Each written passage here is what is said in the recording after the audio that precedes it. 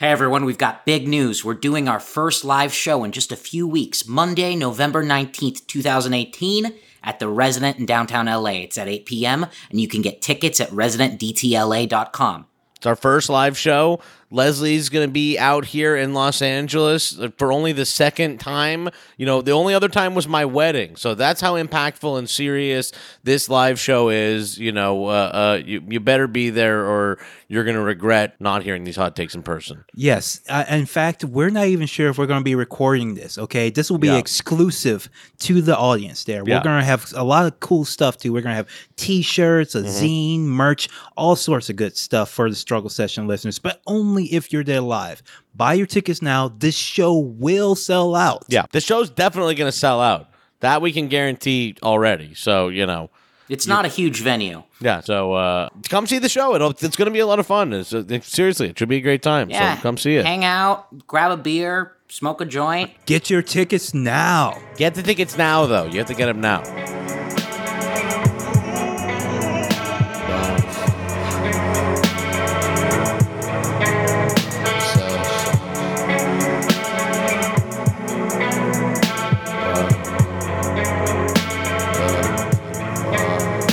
Well, hello, everyone. Welcome to Struggle Session.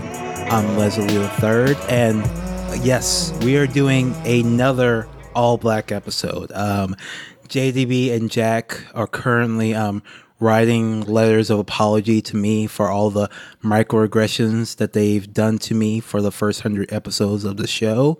They're not allowed on this episode at all. They'll have to read the letters in public before they'll be allowed back on the show. So look forward to that content coming up. But today I have my black super team back with me again. Trevor from Champagne Sharks. Hey, what's going on? How you feeling? I'm doing good and good. And Brianna Joy Gray, now of The Intercept. Hi, all. It's good to be here. Yeah, thank you for coming on. Now that you are all big and famous and successful, and you're still coming on my little podcast, I really appreciate it. You know how absurd that is. First of all, as apropos what we're about to be talking about, since according to some segments of the internet, there are only like 2 black leftists out there, I can't be alienating the other one. We got to stick together. Yes, we do. All two of us. If you haven't, go back and listen to our first episode. It was a debate episode where we talked about Black Panther. And you know, we had a poll. You know, Trevor and I were on one side where we didn't really like the film. Bree was a lot more positive about the film. We had a debate, and I think we put it up to the vote for the fans, and I think we won like 787,000 votes to like 1 for you. I'm pretty sure that's how the poll numbers bared out. That sounds like one of them Trump polls. Is that Sarah Huckabee Sanders I hear on the other end of this recording? But yes, some people say Bree cleaned our clocks. I don't agree. You should go back and listen to it for yourself.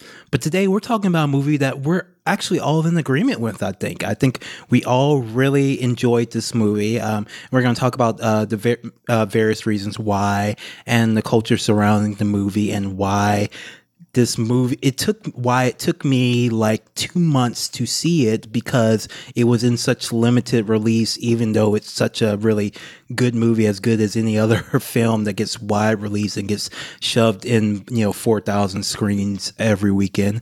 And that's, of course, Boots Riley's Sorry to Bother You, his surrealist stoner comedy / political organizing / sci-fi horror film. There's a lot going on.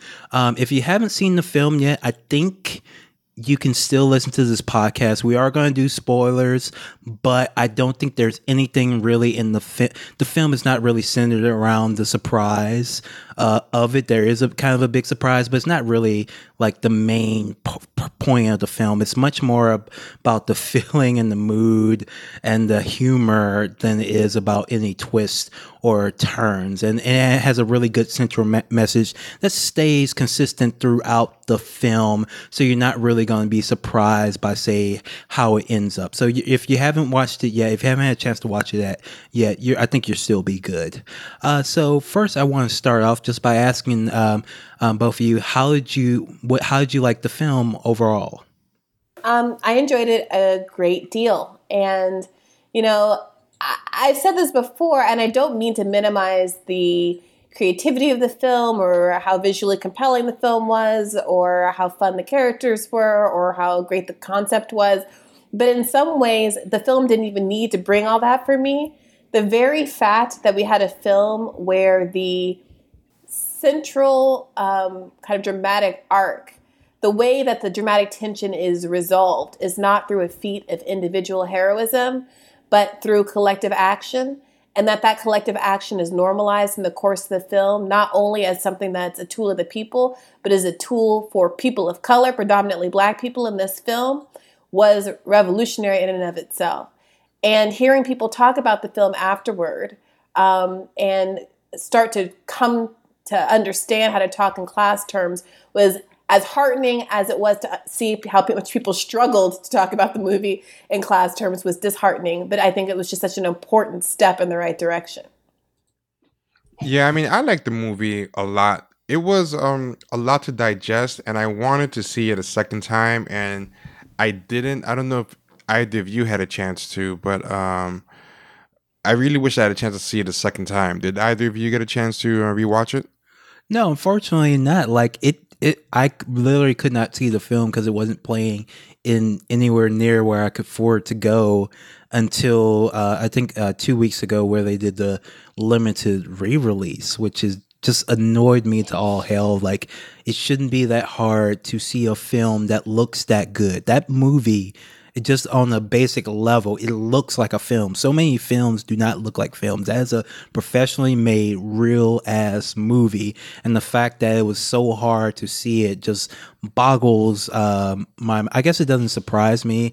And we talk a lot about how the industry works, and of course, it unfortunately was tagged as a Black movie, and even more than that, a Black movie that was, had a kind of a radical message, which I actually don't think is really fair to the film, and we can talk about it later. But unfortunately, I couldn't see it twice. I could barely see it once. Yeah, I only saw it the once. Although I can't blame limited release because I was in New York. Yeah, you had no excuses.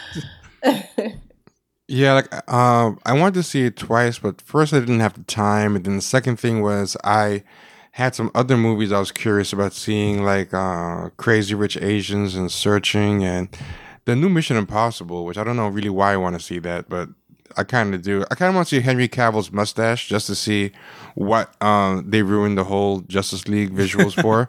But, you know what? It turns out it was actually worth it, possibly, because that movie is really, really good. That's what I heard. I heard that, and I like Brad Bird in general, even though he gives some disturbing signs of having bad politics. I can't lie, craft-wise, he does. That is Brad Bird, right? That does the Mission Impossible movies? I know, it's Christopher McQuarrie. Oh, okay. Brad Bird did Ghost Protocol, but the last two have been I think the last maybe three have been Christopher McQuarrie. Oh my God, he probably has bad politics too. It's pretty safe to assume he's a Hollywood director.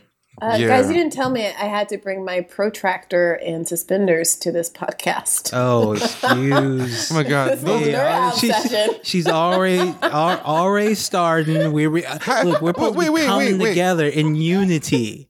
In unity, and you're already dissing us. What nerd part has happened yet? It's like Mission Impossible. It's like a super blockbuster Tom Cruise. First of all, being a nerd, there's like the difference between being a geek and a nerd, right? Isn't being a nerd having like a detailed, somewhat spectrum-y, like focus, like expertise on like a very narrow field? Oh no, I think this is a very broad. Football. No. I mean, we can get nerdy, but I think so far it's been very broad. It's just been like very basic. Yeah, I've never done anything as nerdy as go to Harvard. That's all I gotta say. Yeah, nerds like me and Barack Obama. He is a nerd. He's a damn nerd. No. The episode that Leslie did with me last night of Champion Sharks, that is true nerd. Like, I will cop to it when it's done. That is some heavy nerding out. But I feel like we're being unfairly maligned on this conversation so already. But please, T, continue. Please continue. Yeah, no. I think we're done because I don't want to talk about Mission Impossible. We have to stay focused. So Yes, stay focused. I'm sorry to bother you. So if you haven't seen the film, all right. It's hard. It's really hard to describe the plot because it goes in a lot of directions. I feel like it's almost like it gave me the feeling of like watching like Office Space or like what's that Dave Chappelle movie about getting high? Half Baked, is it? Half baked. It kind of gave me that feel where it kind of just goes. It just kind of lingers for a while and then goes off in all these weird tangents. But basically, you have this guy named Cash who is broke as a joke. Just a black guy living in his uncle's garage. Who doesn't have a functioning door, and he's broke, and he's looking to make money, and he's with his girlfriend, Detroit, who is this super cool artist with a really interesting secret that you see later in the film.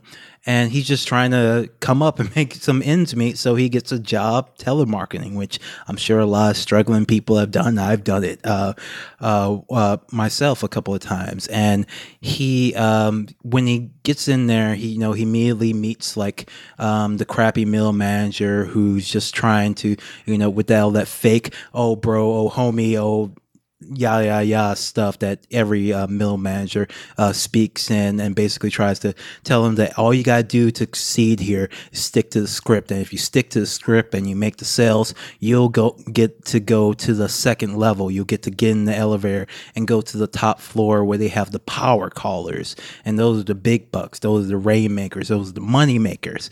But Cash kind of struggles initially until Danny Glover, who plays a older telemarketer, tells him that the secret is using your white voice on the phone. And I thought there was a very interesting how Boots described the white voice, because he said it's not the voice that white people actually have. It's the voice that white people think they have or want to have. It's the voice where you don't have a care in the world.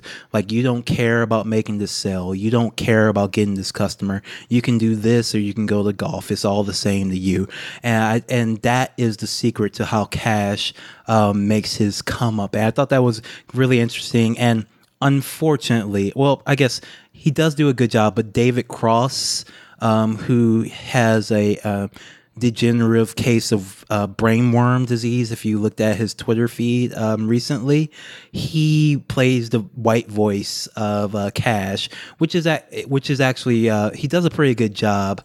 He gets that white voice and it takes him to the next level where he is a power caller. And of course, he discovers that, not all that glistens is gold, that, before he was selling encyclopedias, now he's selling arms and weapons and human beings to this especially, and their top client is this like Amazon type company run by a guy played by Armie Hammer, who is basically supposed to be like Jeff Bezos but a lot more handsome and fun. He gets invited to this party where he is invited by the Armie Hammer's character to snort some cocaine, which might not be cocaine, and he discovers this weird secret about what the Worry-Free company is doing to its workers, because Worry-Free has basically like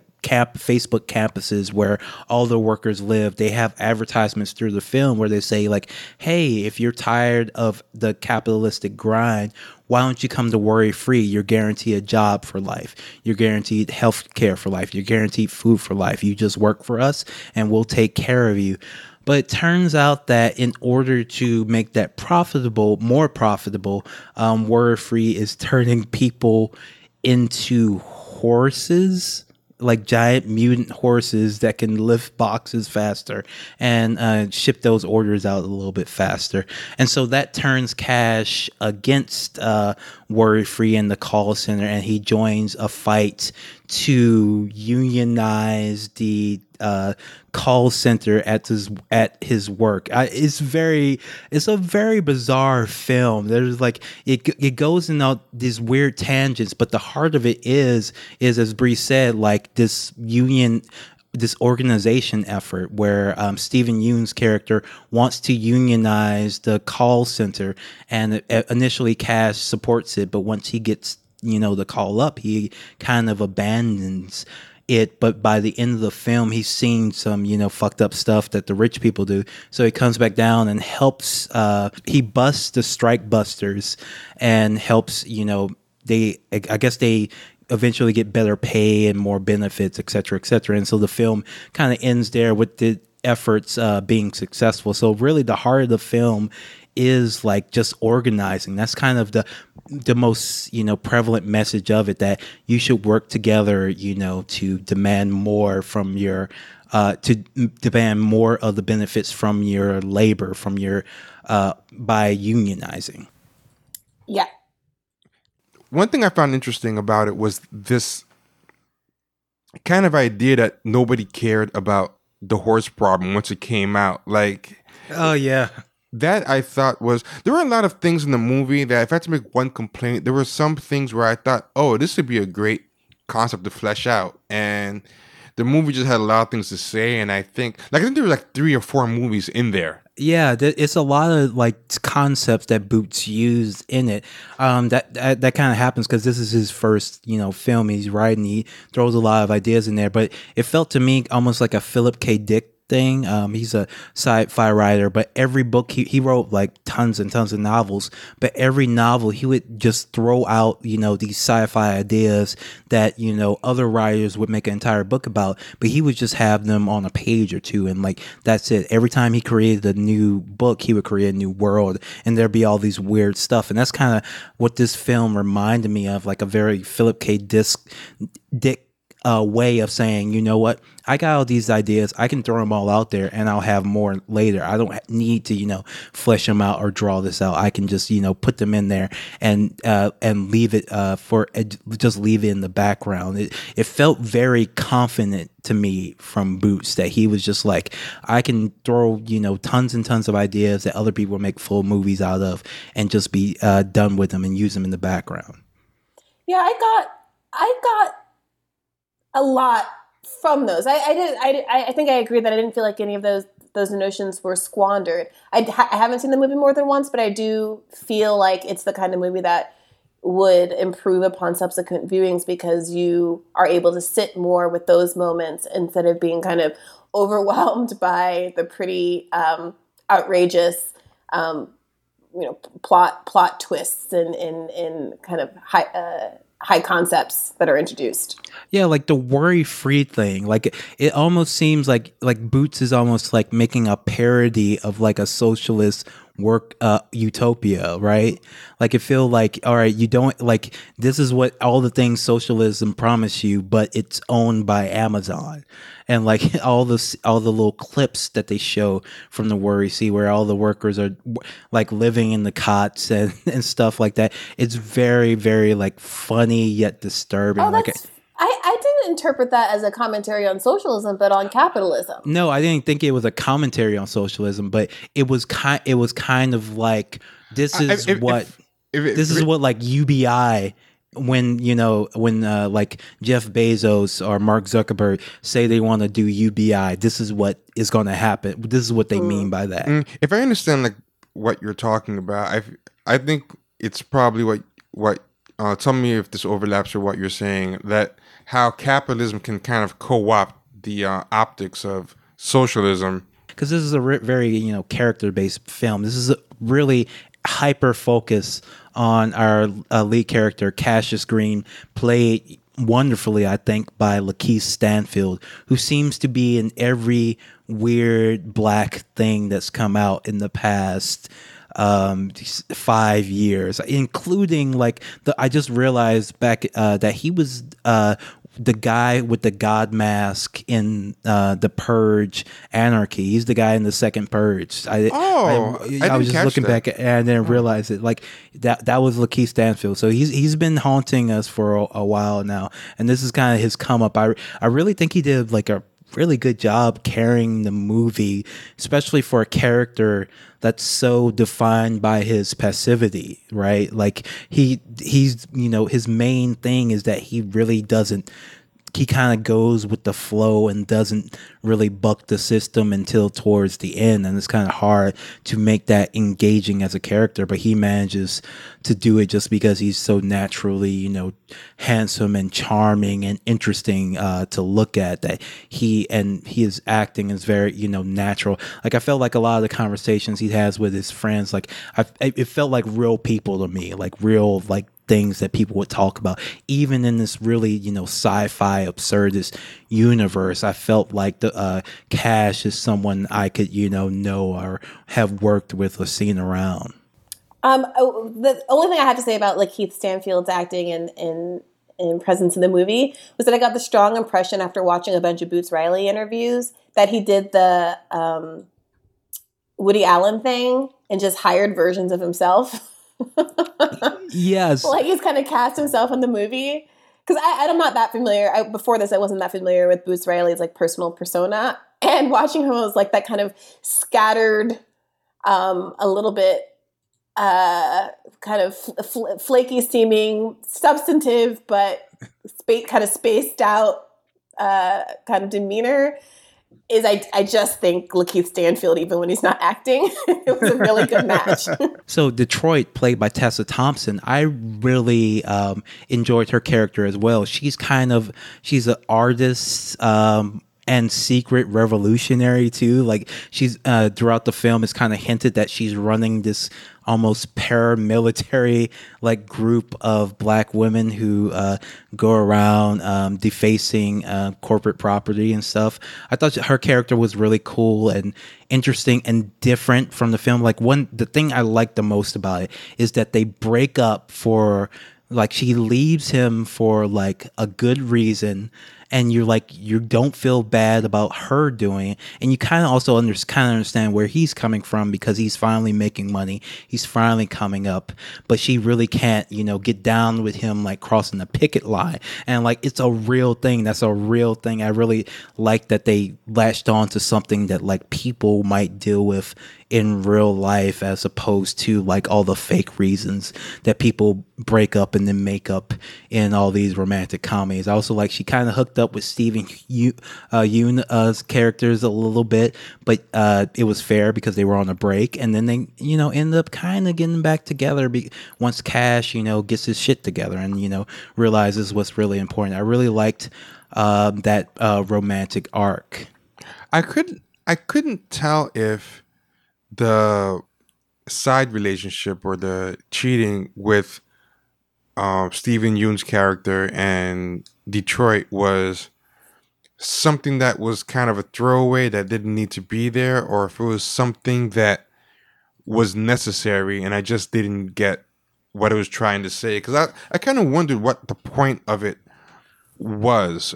And I feel like this movie was too meticulously crafted for it to just be there for the sake of melodrama and entertainment. And I was trying to figure out what was meant. I don't know if it was meant to show that solidarity goes above, petty concerns like that, that he could hook up with his girlfriend and they can still kind of push past that. Well, technically ex-girlfriend. Yeah, there's no cheating. You said cheating, and I wanted to follow up to ask what that was, because I don't recall anybody cheating on anybody in this movie.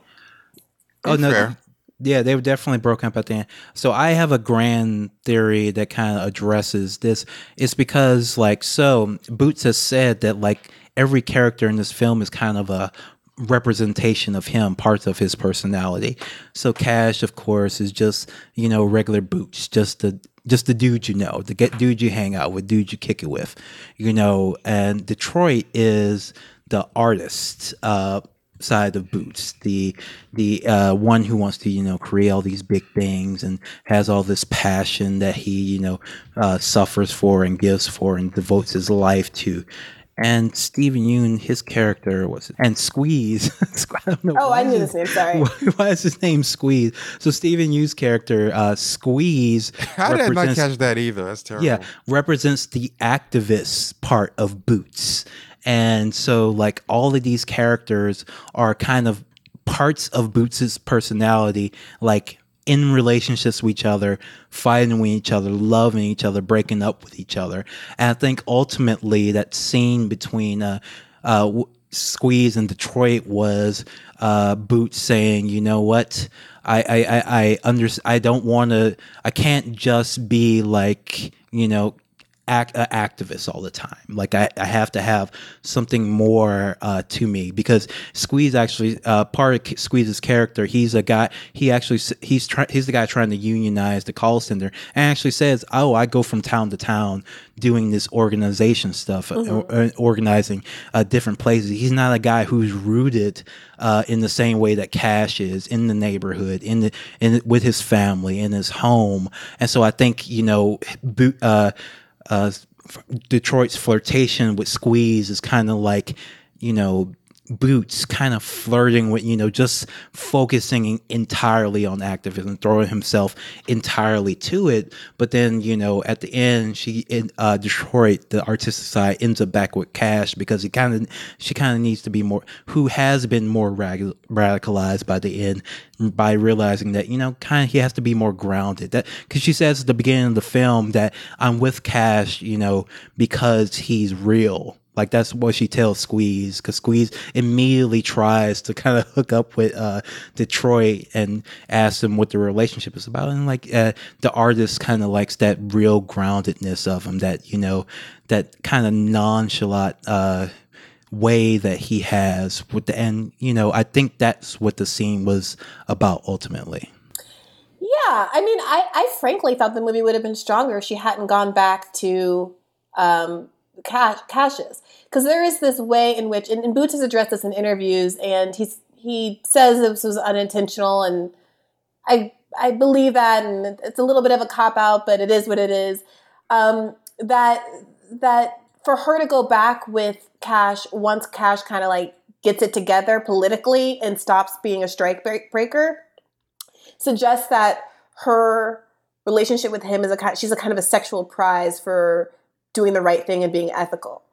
Because remember, they break up as Cash is kind of in the peak of his participation in this exploitative corporate job, while all of his friends are outside striking. He's up there raking in the money and doing so at the expense of, all the people who are going to be bombed by the bombs that he's selling and all of these kind of things that he's working with. So, she ends up getting back with him after they kind of like spark the revolution and they overturn the company and all that jazz. So, I thought that narratively it would have been stronger if they were able to be friends, have a relationship, but whether or not she stayed with Squeeze, she didn't go back to Cash. And frankly, like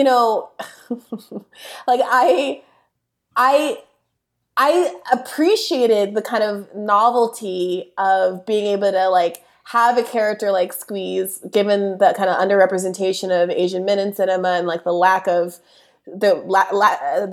opportunities for them to present as like masculine sexual roles as well. They didn't let Aaliyah kiss Jet Li in Romeo Must Die. I felt like this was retribution. Look, the Blasian love does happen in the film, but it doesn't feel like forced or anything, because Steven Yeun's a incredibly handsome guy. Like, yeah, he was dope, and his character was dope. It was believable that you would want to be with him. Like, he was the only kind of like morally uncompromised male figure in this movie. Like, he came in to do the right thing. He did the right thing. He left. Yeah, so is it that you wanted her to stay with Steven Yeun, or you more just didn't want her to go back to Cash, or it's the latter more than I didn't want her to go back to Cash. Got you. So I feel that, like, but as I said, Stephen Yeun's character is unrooted, unmoored, and that's the thing she likes most about Cash. So, and actually, Boots says we don't really know if because they don't get engaged or anything at the end of the film. Like, we just know they're back together for the time, and then something happens at the very, very end, which suggests that maybe they aren't going to be. They definitely aren't going to live happily ever after at the very end with a really bizarre twist. I won't spoil here. You just gotta wait for it. I don't want to spoil that part for you. But I really did enjoy Squeeze's character.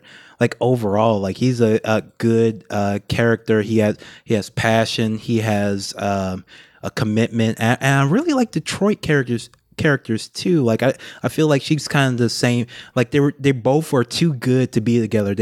I feel like they would be very insufferable if they were both together as a couple. They would be the ones who are always so fucking woke, always so cool. I would get sick of hanging out with them. At least Cash is shitty and a stoner to kind of damp down, how cool Detroit is. So I feel like if I had to hang out with either of these couples, I would much prefer Cash and Detroit than Cash and Squeeze, because they would just be too much. I wasn't as fully convinced of her non-shittiness. I do think he was shittier, but I felt like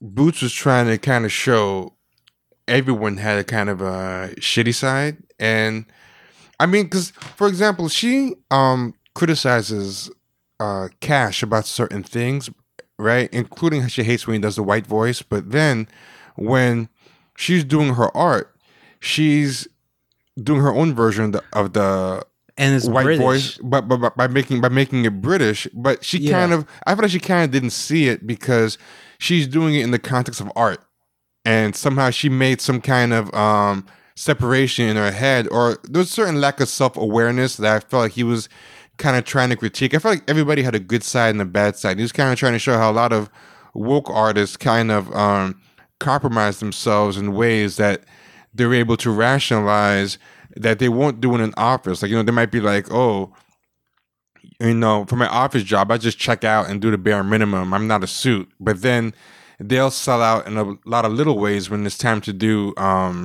their art. And, kind of like how she made a spectacle of herself being pelted by all those middle-class white people in performing of her art. And were they really performing her art? Was she offering them there's something pornographic about it for her to be naked and being pelted by fluids by these voyeurs. It was something kind of pornographic, something kind of psychosexual about it.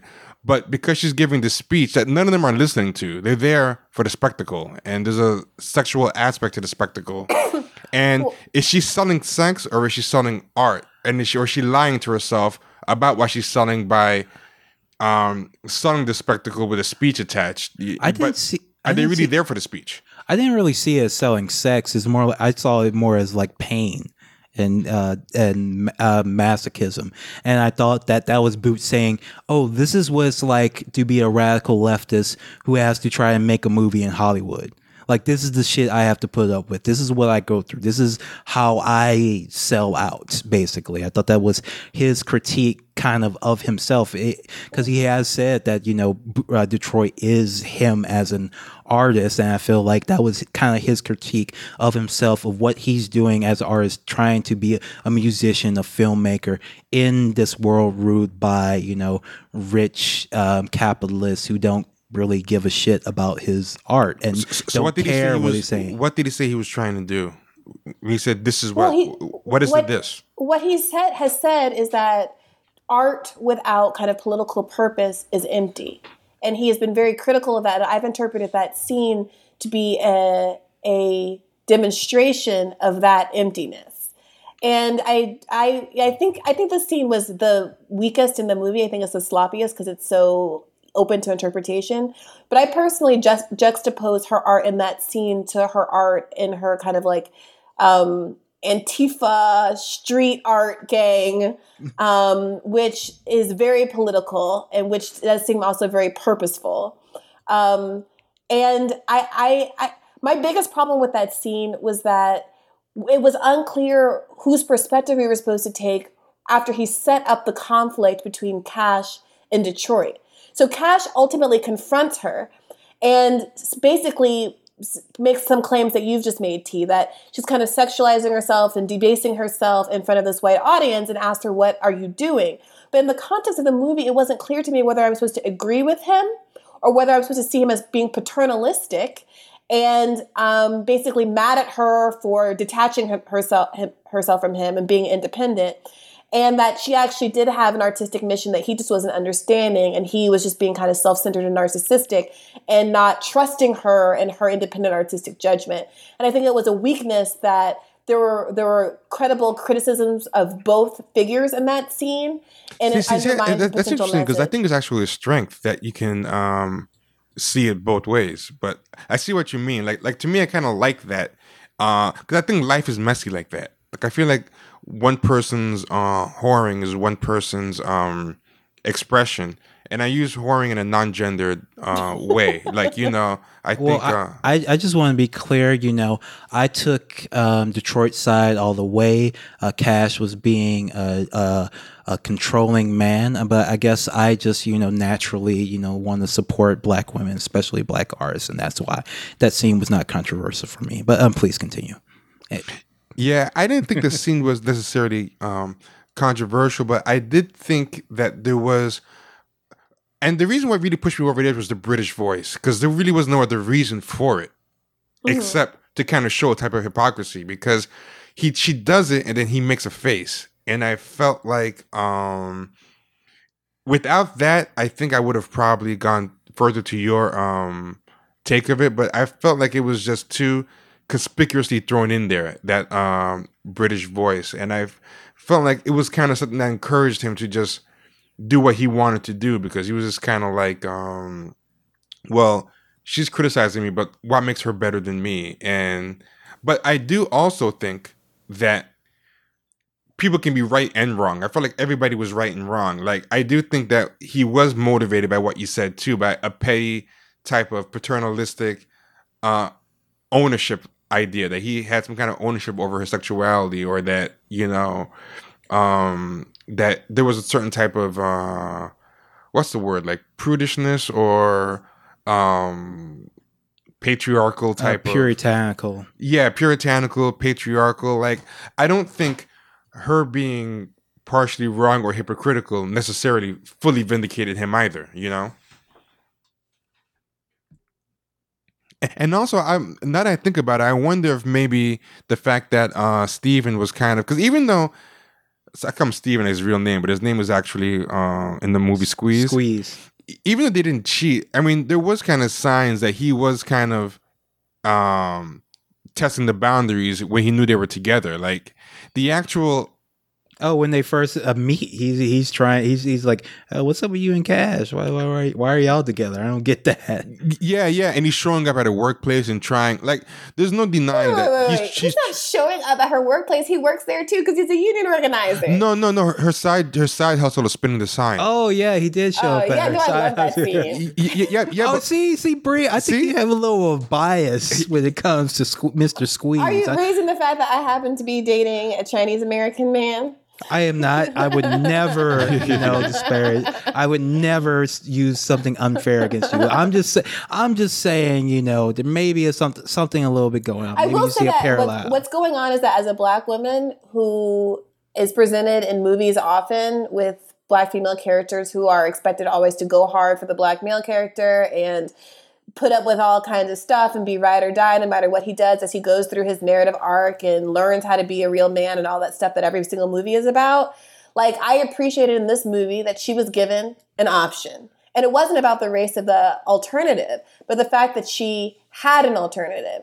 And I also enjoyed the fact that, I hate the fetishization of interracial relationships. And I particularly hate the fetishization of the idea that interracial relationships always involve a white person. So I also do appreciate the fact that they subverted all of our kind of stereotypes about sexual desirability in this movie, and not only gave her a choice to pick a partner that was more attuned to her political needs, but that partner was someone who, as a viewer, you might not necessarily be expecting to be a romantic threat to Cash because he is an Asian man. And I felt like that was like a strong political choice in and of itself for reasons. I don't know about you. I ain't letting Steven Yeun anywhere near my wife. I consider that dude a threat. That dude is too handsome, too charming, too likable. He was charming. I don't watch Walking Dead, so I've never really seen him in anything, and I was not expecting him to be that charming. But he did the thing. Oh yeah, he was like the best part of the show when the show was good. Like he's a star. It's only racism that holds him back from being, a bigger. But let's talk about the. I want to kind of jump into. I just want to finish a quick point I was saying is that he did kind of try to mac on her before, even though when they finally consummated it, they were broken up. He did kind of mac on her unapologetically while he knew he was with her. So I think maybe that was a kind of way of showing that, he's good in this aspect, that he's woke in this thing, but he's still Mr. Steal Your Girl if he gets a chance. which I think is Mr. Steal Your Girl star a union. Yeah. So I think everybody had a kind of a bad side, but I will say that Cash, at least for the first part of the movie, is the worst out of the three as far as his level of wokeness and etc. Oh yeah, and it's actually funny because like that scene where he gets hit with the soda can and it becomes like an international YouTube sensation. How much of a piece of shit he is for it, and everybody's just laughing and making fun of him for being a union buster. But being a strike buster. I really, really enjoyed that film. Like how they allowed him to become embarrassed for this reason, not for any goofy reason, but for a real reason. Like strike, crossing the picket line should be, seen as extremely shameful. And Boots I think pretty masterfully, put that in a way that was, very cinematic and also very modern by bringing in social media and everything, and had all the little kids with the Halloween mask of the guy. I also like how I also like how the girl who threw the can kind of became a little questionable herself, because then she just she start cashing in and just if fuck a strike, she became all about cashing in on her She became the spokesperson for the cola company of the can that she threw. Yeah, which I think is an example of what I think Boots did with the other people. Like he kind of never let anybody just be 100% good. Like everybody, which made it kind of human. Like you don't have to be a perfect, irreproachable, because in this cancel and call out culture, I think there's a lot of that. Like, you either have to be perfect and beyond reproach, or you can't be followed. And, all these people at the end of the day, whatever you think about their varying degrees of hypocrisy, or if they had hypocrisy, they could still pull it together and work together to do an admirable thing. Yeah, and actually, one thing, like when Cash gets the call up to the major office. This is after it actually happens immediately after the first work stoppage that Squeeze calls for. Immediately happened, and so but he gets that call up and he goes to the second floor, and then Squeeze isn't just like fuck Cash. He's like, hey Cash, we really still need you, man. Like the fact that you're up there doesn't change that. We still want you, we still need you, you're still our guy. We really need your help. We need your support. If you help us, we will it will make us all that much stronger now that you're up there. I really like that it wasn't a clean break. She said she didn't leave him as soon as he got the promotion. It was a while after where she had already quit the job because it was causing problems, and it was kind of it felt like very human. There weren't just a bunch of clean breaks that I feel like other movies would make, where it would be immediately, oh, he gets the other job, they break up, the union says screw you, and then the union disappears for the rest of the movie until the third act where he decides to help him. No, it's kind of a much more natural progression for how things go. So I kind of want to now talk about this film and race, because as I said before, this movie got dinged as a black film. It had more than two black characters, had too much melanin in it, and so it got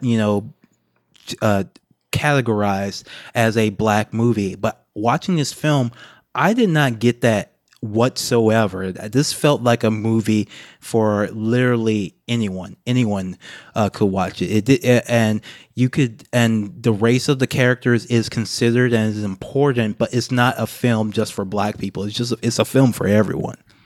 Yeah, I agree. In fact, they talk about this phenomenon in Hollywood where, they can't cast a Black character because then you have to cast this whole Black family. He's probably going to have a Black girlfriend and yada, yada, yada. In some ways, this film is only as Black as that phenomenon describes.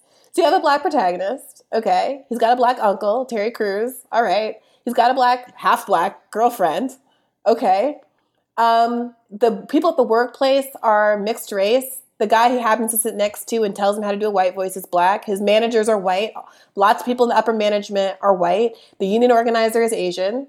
The head of Sorry Free, Worry Free, sorry, Army Hammer is white. So it's not like there's a bunch of extraneous Black characters. Maybe the that fellow from Stars, Omari Hardwick. Omari Hardwick, yeah. Okay, he's if his character perhaps weren't Black, he's like a character that doesn't have to be Black that is Black. Let's put it that way. But the elevator woman is white. The woman who kind of facilitates his transition to the upstairs. It's not that Black a film, and unless you just think that a Black person having a couple of Black friends and a Black girlfriend makes a movie fundamentally Black. Yeah, I felt a little bit differently about it. Like, I thought that it was kind of covertly Black, and by that I meant, like, I thought the horses were the niggers. Like, I felt like people know that there's a preconception about how they should feel about Black people, especially in a movie. So if you put, like, 12 Years a Slave or something, everybody knows what they're supposed to do and feel, or just have the like, we know that Black people are supposed to be human now, even if unconsciously you dehumanize them in a lot of ways. And I think by creating something that was a stand-in for whatever, like, I feel like capitalism needs this niggers to work, and you have to pin that tail on the donkey and niggerize somebody. I felt like by creating the horses, like, for example, Black people watching a movie can watch it, and if it was Black people, they would identify. And then the white people, they'd be like, oh, my ancestors fucked this one up. I know the answer to this question now. Black people are human. Give me a gold star. But by creating this new thing that nobody has any type of preconception or pre-existing relationship to psychologically, which is the horse people, everyone could probably... when I was watching the movie, I thought this must have been what it must have been like when Europeans first were showing Black people. Like some people went and explored, then they came back with these things, and I say things as far as like what they were thinking, as far as having to objectify them in order to enslave them. Like, they had to bring back these things in chains and say, okay, these people are gonna do all the work for us now, and you can't think of them as humans and have them do that. And like, the niggerization of something has to be done in order to really exploit something without that cognitive dissonance. And I felt like the Black people were kind of disguised as the horses. And that's my personal take on it. And I think it was kind of showing how sometimes you have to like, for capitalism to operate at its peak efficiency, you have to throw in like human, like, whatever you call... You need slaves, basically. You need slaves. Yeah. I didn't really see that because the horse people don't come until the third act, like the end of the film. I'm talking more as like how the film is perceived on the outside, even just like from the trailers and stuff, how people perceive it. Like, it was weird because it didn't seem to get any woke credit. None of the Twitter all-stars were like hyping it up as like, oh, you must see this, like they were like Black Panther. Like, DeRay didn't do Sorry to Bother You cosplay. I wonder why. They like, it didn't get any of credit or that aspect for blackness, but then it also doesn't get international distribution because there's too many black people in it. And like I think in both aspects is unfair because it's black in the ways that like are cool and matter, and it has a strong political message that is meant to uplift all people, especially black people. But there's way it too much doesn't- class in there, I think is the problem. Yeah, Well, just- what's so funny is, and I said this a little bit in my like opening remarks about this in this podcast, but like when I watched I watched a ton of interviews when I was preparing for a review I wrote of Sorry to Bother You for The Intercept. And what I noticed, especially in these panel interviews with the whole cast, was that certain members of the cast especially seem to struggle with how to describe the movie and why they liked the movie in terms other than racial terms. But it seemed clear from the kind of the tone of what they were saying, so that what they were trying to articulate was how powerful the class message was, and which I think you can't escape from feeling, which I felt was the most important thing about the film. But what was interesting is that our ability to understand America in class terms is so atrophied that these people who are actually very good at talking about things in racial terms, because we talk about that all day and night, particularly as people of color, they were very, very able to say this was wrong and this happened because he's black, like us in racism. But they just didn't, not all of them, but some of them seem to just really struggle to find the words. And I found that to be really telling, both of how important this movie is and how far we have to go. Yeah, like I feel you are probably the world's foremost expert on this topic now, as far as people not having any language of class when they're talking about race. You've written several articles about it. You got in several Twitter debates about it. In fact, we got in kind of one today that I felt kind of tied into some, like, why a film like Sorry to Bother You is important, because it is a black film, but also a film for everyone, and just a funny fucking film. It's just a funny film. Like, even if you don't pick up any of the messaging, I think you can enjoy this film like any good stoner comedy. Like, I feel like if they maybe had Seth Rogen in it, like this film could have been like a wide release hit. Like, that's the only thing that this film is missing compared to any other films like that. But it really, this film is kind of really cool and important. I had a lot of hopes for, like, a lot of black people watching it, because it explicitly talks about, class and class solidarity, and how, becoming a power caller is not a solution. Like, all being a power caller does is make you more complicit in the horrors of capitalism. You become the exploiter instead of the exploited. And even then, you're still going to be exploited by someone even higher up. So even when when he goes to the party and they ask him to rap, and he's like, I can't rap. And the only thing he can come up is saying literally nigger shit, nigger shit. And all the white people at the party just go nuts and go crazy and like, like, I feel like that was very poignant commentary of what it means to be a black person who kind of starts climbing the ladder. Like, it points out that that's not a solution, and it's very telling that Cash ends up basically in the same place where he starts the film, just with a little bit more knowledge, a little bit more comfort. The mortgage is paid off. He doesn't have to worry about that because he embraced union solidarity. So he improved his material condition, but he didn't, stay at his Art Deco apartment, fancy Art Deco apartment. He still lived in the garage with his uncle, but his uncle's bills are paid off. Like, I really liked how it went to that. But, getting to the Twitter debates today, I don't know if we need to drop any names, but there was a prominent black writer who writes about race a lot and writes very good articles about race in prominent papers. And I was in down the Twitter thread with them. I kind of mentioned, I saw somebody say something a little bit wild that I kind of disagree with, and I was like, you really can't, deal with racism without, abolishing capitalism. You can't end racism without ending capitalism. And like, the writer like pushed back on me, and it was like, no, there'll still be racism after the end capitalism. I'm like, yeah, we'll still have to deal with racism after we end capitalism, but like, you do understand we have to end capitalism if we ever want to end racism.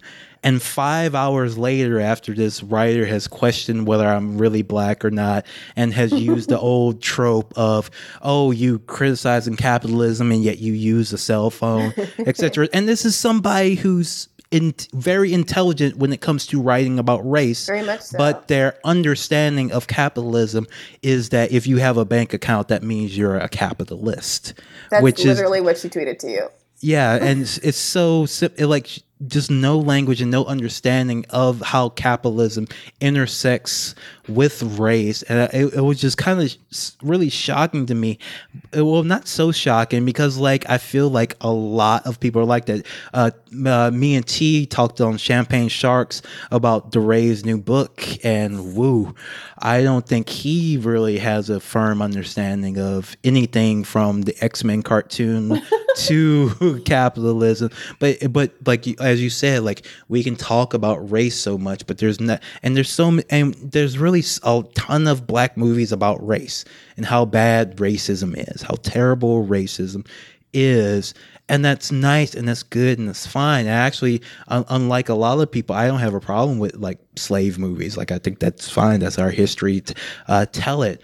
But I also like Boots' movie because he's also talking about like what's behind all of this. What's behind where does all this oppression, basically stem from? And it stems from. But I also think Boots' movie is kind of covertly a slave movie, as well as other things, but I would totally put it up there with a slave movie. It has a lot. Well, I don't think it's from the perspective of the horses. That's the only problem with it. And you don't see as much of the suffering. You actually see Boots is on the rise. I think for a lot of problems people have with slave movies is just about things get worse and worse and worse for them. Yeah. Basically, everything gets. I keep calling them Boots, but Cash. Everything gets better for Cash for most of the film. So it doesn't have that same kind of. I think narrative. A couple of good things happen from making the horses into like the new slaves or the new niggers, and I feel like what happens from that is that you get to see, what it's like. Like for example, when they used to say like the Irish and the Italians or whatever at one point weren't white, but once black people came, they could eventually get promoted into whiteness because now there was a new person to just dump all your psychosexual, mental toxic waste onto and project all this fucked up shit on. And I think I feel like the horses kind of allow you as a black person, I mean you in a general sense, like you as a black person kind of picture for like a split second what it must have been like to be on the other side of the divide. Like, like now you have someone else that you can finally like niggerize or be empathetic. I think isn't there like a commentary where they talk about like how the horses are taking their jobs, and so I feel like that's in the film somewhere where like people are like, these people are being turned into horses against their will, but yeah, these horses have jobs and they're taking them from us. Something I thought was pretty interesting too was I liked how, because you had to be turned into a nigger. Like at one point you were a human, you were an African or you were whatever, but later on you become black. Like you're not black in Africa, because to be black there has to be white around or something to contrast it. You're just an African. But once you're in like a system of white supremacy, now you become black. And in a system of white supremacy, black is a nigger. And I thought it was interesting how when Cash, even as he's freeing them, he's talking to the horse like it's slow, and the horse has to remind them like from Oakland. Like, and it reminded me of abolitionists, how like abolitionists, even the ones who wanted to free black people would still kind of infantilize them and still view them as subhuman. They just wanted to free the animals as opposed to work them to death, but they still kind of saw them as animals. They couldn't mentally conceive them, convert them back into humans just like them. And I thought that was a very good scene when Cash had to be reminded, like, yeah, this person was once human, like, kind of like how abolitionists couldn't kind of grasp it either. All right. So Bree, what do you think? What does this film bring to the class race discussion and battle that is seemingly ongoing, and like why do so many people not like is that part of why the film didn't get picked up as like, you know, the next woke film, why it skipped from what did it skip from? It was like Black Panther, then it skipped Sorry to Bother You, and then immediately just went on Black Klansmen and Crazy Rich Asians. Like why did Sorry to Bother You get skipped over in the woke Olympics? And was it because it had this explicit critique of capitalism in it? Well, first, I do want to challenge the notion that it's been skipped, because I did see a lot of positive reception of the movie, and not all no movie is ever going to be Black Panther. Black Panther set all kinds of records, so I don't know that that's a fair standard. I don't know that I've personally observed Black Klansmen getting more accolades than Sorry to Bother You did. This is all very subjective and Twitterish. Not since Boots lit up, I would say. Yeah, I felt like Black Klansman was getting up there, and then Boots, put his thumb on that, and that became a big article, and then people were like, I don't know about that. I mean, maybe, but that says a lot about the influence of Boots Riley and Sorry to Bother You, and that's a good thing. But I will say that I do think that normal working people get it, enjoy the movie, and that's never the problem. The problem is never regular Black people. It's never regular working people. I think that it's true that there are gatekeepers at the top who are writing for Slate and Rolling Stone or what have you, who are setting the tone for the root. I won't name names. Who end up setting the tone for how quote unquote Black people are supposed to think about these things and how hype we're supposed to be. And that's why it was so important for me to write a review that highlighted the fact that this movie was good because socialism. Boots Riley would say because communism. Yes. He doesn't like when people call him socialist. He's like, no, I'm a communist. Yes. So, it's to me, the movie is put the message out there, regardless of whether or not the elite interlocutors of the public space decide to push it the way they've done other films. But I think that is the problem. It's the fact that this writer that we're talking about, this Twitter spat with, whom you have not named, but I will, because I don't see why not. It's a very public dispute. The fact that someone like Nicole Hannah-Jones, who is so articulate and knowledgeable when it comes to her main area of expertise is school segregation, and who I think has a genuine investment in outcomes for Black kids. When someone like, I think the problem is that there are a lot of gatekeepers like her who are very hostile to the idea that class matters too. It doesn't matter more. It just matters too. That's all we're asking for it to be considered alongside race. And I think the beauty of Sorry to Bother You, and frankly why it kind of had to be a Black movie, was that if it weren't a Black movie, if it did have Seth Rogen in it, we'd be seeing articles about how the bros were trying to push socialism on all of us. Do you know what I mean? That's the beauty of people like Andrew Gillum running for governor in Florida, and people like Benjamin Jealous. When you have these Black socialist progressive figures, Alexandria Ocasio-Cortez, it becomes impossible for the people like Hannah Nicole Jones to extricate the idea of racial solidarity from class solidarity without condemning these people who are people of color. And we all know people of color are great and sainted, and you can't like in the political sphere, you get a certain amount of insulation from the left, not from the right. Obviously, you're still very vulnerable, more vulnerable even, but from the left. So, I think that the goal here, with the lesson to learn, is that it's never going to be an easy road.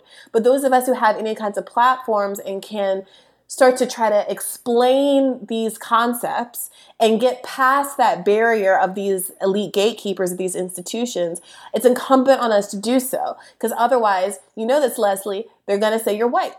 Yes. Which happened to you, which was amazing. What happened to me today, even though my avatar is now a picture of me. Mm-hmm. I'm Black. I was going to say I was, like a 7 on the Bokeem Woodbine scale, but I actually looked and did the measurements. Omar Epps is actually darker than Bokeem Woodbine. Even though I feel like Bokeem gets more dark-skinned roles, Omar Epps is actually darker, is actually a little bit darker than him. So I'm like an 8 on the Omar Epps scale of darkness, but I still get called white. But what have you? I do want to issue one correction. I dissed man DeRay. I did say that he didn't do any Sorry to Bother You cosplay, but he did see it, and he said this, which is a very DeRay way of saying it. Okay. Oh boy. I saw Sorry to Bother You today. It offers the best critique of society that I've seen on film in a while. It was excellent. See, even he doesn't have the language. I don't even know if that's ill intended. But he doesn't have the language. He doesn't know how to critique but I'm not sure what he has a language for, to be honest. Like, yeah, we really dived into his book on the Champagne Sharks episode, where everybody should check out, and we come to the conclusion that DeRay has has kind of like the memory of a goldfish, and so every new thing he sees is just either great or terrible, and he can't really describe anything in any kind of depth. And of course, the best thing he come up with is that, like, this critique society and it was good, like, and that's all he can say about the film. But we've came to the conclusion that he was not malicious. It's the people who propped up DeRay that are actually the problem. Yeah. I mean, I don't know. I'm a jury's still out on him. With all of these people, even all the gatekeepers that I'm criticizing right now, there's a part of me that I think that they have really just bought into the narrative. And they think they're going to become power callers. They think they're going to become the power caller. Not even that. Like, I really do want to be charitable, because I don't think, as much as I find her to be personally extraordinarily aggravating, like, I don't actually think that Nikole Hannah-Jones means bad things to happen. I think she 99% of what she does is in the best interest of Black people. I think that her work is really important. I could maintain that throughout my personal frustration with how she interacts with me. But I think that she is so defensive for good reason, because there has been a history of people who have tried to marginalize the interest of Black people and other people of color and other marginalized groups, by using class as a cudgel. That has happened. I think there's a legitimate defensiveness there, and I really want to credit that.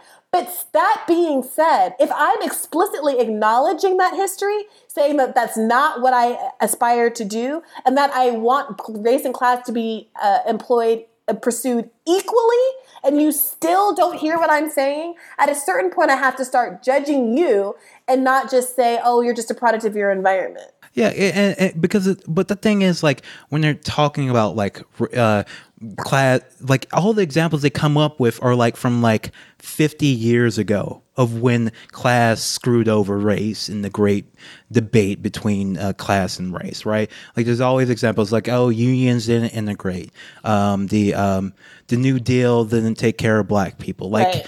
Like, that was, a long time ago. Like, I don't know what that has to do with people now trying to talk about race and class in an intersectional way. Like, when you bring that stuff up, I really don't think it's just really honest. Like, I don't think these people remember when this happened. This is something they read years later, probably in the context of finding out a reason to tamp down class. Like, I don't think they know this stuff, because I think they know this stuff specifically to attack people who are talking about class. I don't think they don't remember this. Like, this isn't something that happened to them. This is something that they read in the book as an argument against, class-based analysis. I really don't think it's an honest critique at this point. Like, and we see, like, every time Bernie Sanders says something, like, they'll try to take it out of context and say, see, he doesn't care about Black people. Like, it happens so often. Like, I don't really take it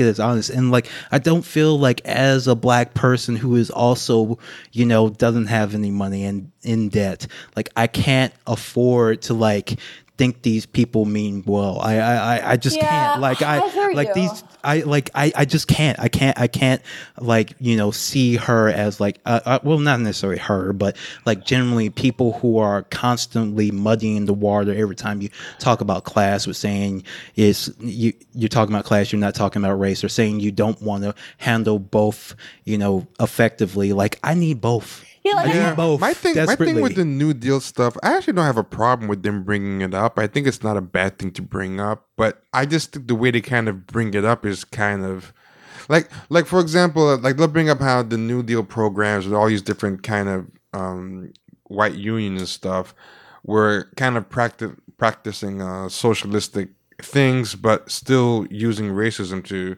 kind of box black people out of those things, which is not a bad thing to bring up. But for me, the problem is they kind of act like it has to be that way. Like it's like, okay, just note it, and don't do it that way in the future. Yes, learn yeah, from. it's that fatalistic Ta-Nehisi Coates racial determinism.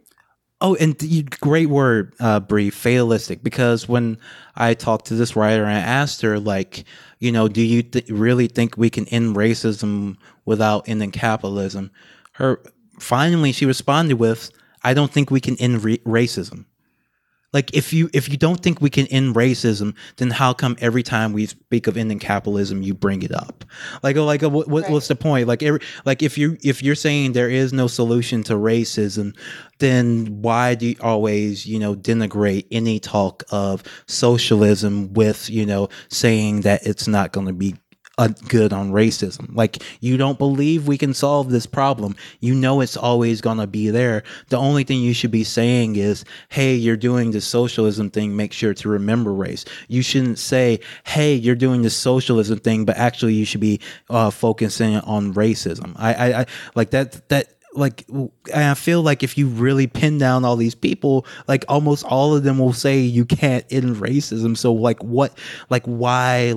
bring it up in these ways every time we're trying to talk about class solidarity? I think I agree 100%. I feel like I have to plug my most recent piece, Beware the Race Reductionist, in The Intercept, which basically tackles this entire concept and does a deep dive survey of all of the worst examples of people making these arguments on Twitter. Nikole Hannah-Jones, the person we're talking about, was about to feature heavily in this. But I reached out to her because in good faith, I wanted her to be able to contextualize her views, especially because I don't think that she believes a lot of the things that she comes off as saying on Twitter. And she was very hostile to me.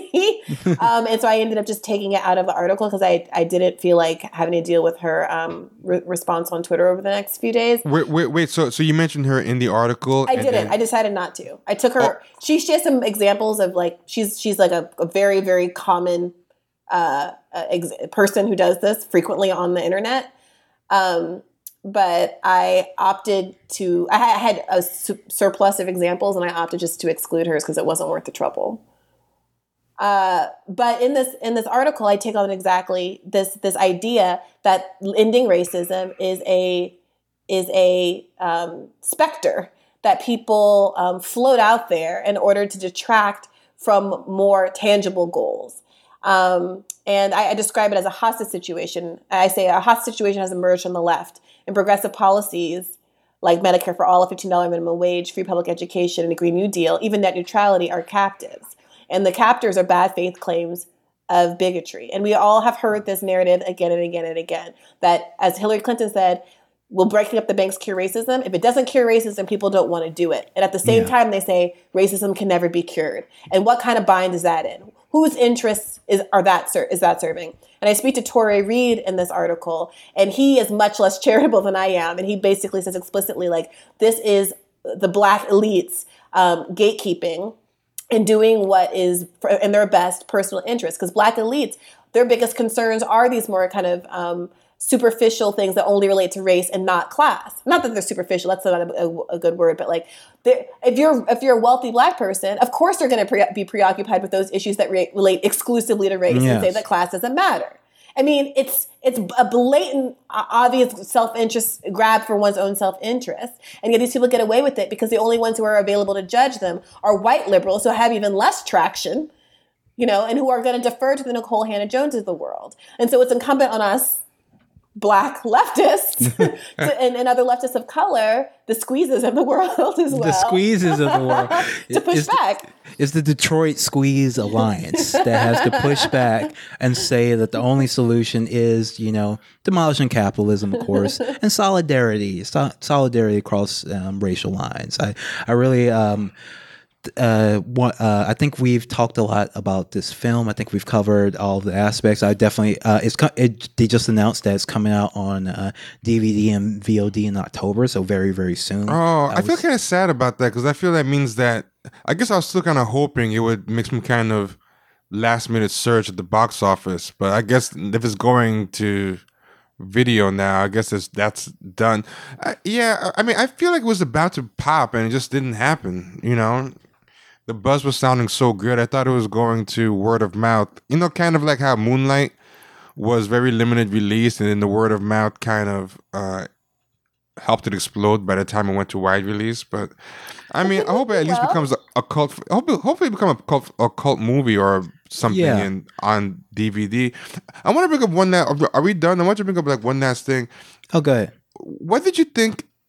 This is gonna be a really weird question. What do you think about the horses and the horse dicks? Well, have you heard what was Boots going talk on about there? it? Have you heard Boots? What did he say, Bree? No. Well, tell me what he said, because I felt like they were prominent like for a reason, and I found it the reason is Boots has an effed up thing about horse dicks. Really? Yes. Let me tell you. So you should insert him actually talking about this into the podcast if you can. But he was interviewed and kind of brought up, when nobody asked him, this thing where he's like, yeah, I've had all these girlfriends who really love horses. And you can't tell me that their love of horses isn't about really wanting that horse dick, basically. And it was this crazy tangent about how, no. It was like, and he was like on like, or Democracy Now! Or something with like a really like serious like white host who wasn't like, he was like, no, like I really do think there's this thing with women and horses that's really sexual and yada yada yada. So I think that he was projecting some weird, I don't know, feelings of insecurity or what about horse penises. Yeah, I was thinking the horse dicks was supposed to be like the sexualization of like black men. I thought it was kind of like this titillation, this kind of thing that happens. Kind of like how these people are subhuman, but also there's something about the legend of the Black Phallus that I thought that was meant to be prominent for that reason. And But apparently Boots just like horse dicks. This does get to a thing we talk about on our podcast all the time. Every single director is some sort of weirdo, creep, or pervert. Every single one. Boots could not escape it. He put the big ass horse dicks in the film. They feature pretty prominently. Armie Hammer actually says to Cash when he's trying to convince him to become a horse, like, "Oh man, you're gonna have a big horse cock," and that's supposed to be like a benefit of becoming a horse. Well, it's clear that we must have class solidarity with the horses now. Yep. Thank you so much for coming out. Any last things you want to plug, talk about? I do want to plug always my podcast, SWOTI, SWOTI. It stands for Someone's Wrong on the Internet, but you should search for it by SWOTI. And also Current Affairs, a magazine where I'm a contributing editor. I think it's the best independent leftist magazine that's out there. It's beautiful in print. If you haven't seen it in print, it's got comedy, pictures, art. It's like so funny and great cartoons, beautifully produced. And we have a new podcast, the Current Affairs podcast. You can also find that everywhere that you can find podcasts. And it's doing incredibly well. We already have like 900 patrons, and it's because all right, it's really good. Hold up. You already have 9. I don't appreciate that. Like, as on Struggle Session, we're very competitive. We're at 850 right now. I'm gonna need 50 of your Current Affairs people to come on over. I'm not asking your patrons to be our patrons. I'm just saying they should listen to the podcast. Okay. All right. But I mean, I think when it's called Struggle Session, you kind of have to give the people what they want, which is like struggle a little bit. You can't just blow up too much, because then it's gonna be like balling out session or something. You can't. Yeah. We're trying not. We have been very clear we do want to be power callers, but as long as we will sell out immediately for the right amount of money. But we're doing it for you. We're doing it because we love you and we care about you, and we want to do this full time. And this is actually going to be a bonus episode. So thank all the patrons who listen. And I actually sent out a message to all our former patrons to see if they still wanted to get the episodes without paying for it, if they couldn't afford it, or if they could afford it but maybe wanted to sign back up. So I want to thank some of the people who signed back up, and also thank some of the people who reached out and said, yeah, I couldn't afford it, but I would love to listen, because we really appreciate you too. We don't want anybody to be not be able to hear it because they've been grinding down by capitalism. Oh wow, that's pretty good. Yeah. And T? Oh yeah, I mean, just check out Champagne Sharks. Google it. You can go to champagnesharks.com. I got the domain, so yeah, it's pretty easy to find. What does Champagne Shark mean? I never knew what the name. I never knew what the name meant. The idea was, there was two things. I wanted something that was kind of like nonsensical, that would stay in your head, and that when you Google it, it would be the only thing that pops up. Perfect. Right. And then the other thing is, I wanted something that was both kind of highbrow and like and polite, but also kind of like can get lowbrow and kind of like have a very sharp or vicious wit to it, or with the take. So the juxtaposition of champagne and sharks, I thought was nice. Perfect. So what happens when you name your podcast Struggle Session is that every time you try to do a Twitter search to see if people are talking about your podcast, you get nothing but a bunch of right-wingers talking in fear about how the struggle Mao. They always use the phrase Chinese Maoist struggle sessions are now coming to America. Like, it's the new Sharia law. If we had started this podcast in like 2009 and named it Sharia law, that's the kind of thing we got from the name Struggle Session. So we know it's Champagne funny. Sharks, good. Yeah, I wanted something that when you Google it, it's the only thing that would come up. And it turns out, I guess there's a town called Champagne or something. There's a team called the Sharks.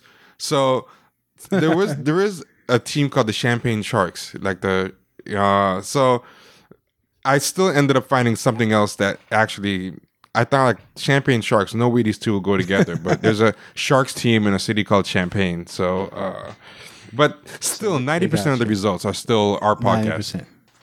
All right. Well, thank you both so much for coming on. Really appreciate it. And everyone, have a good night. Peace.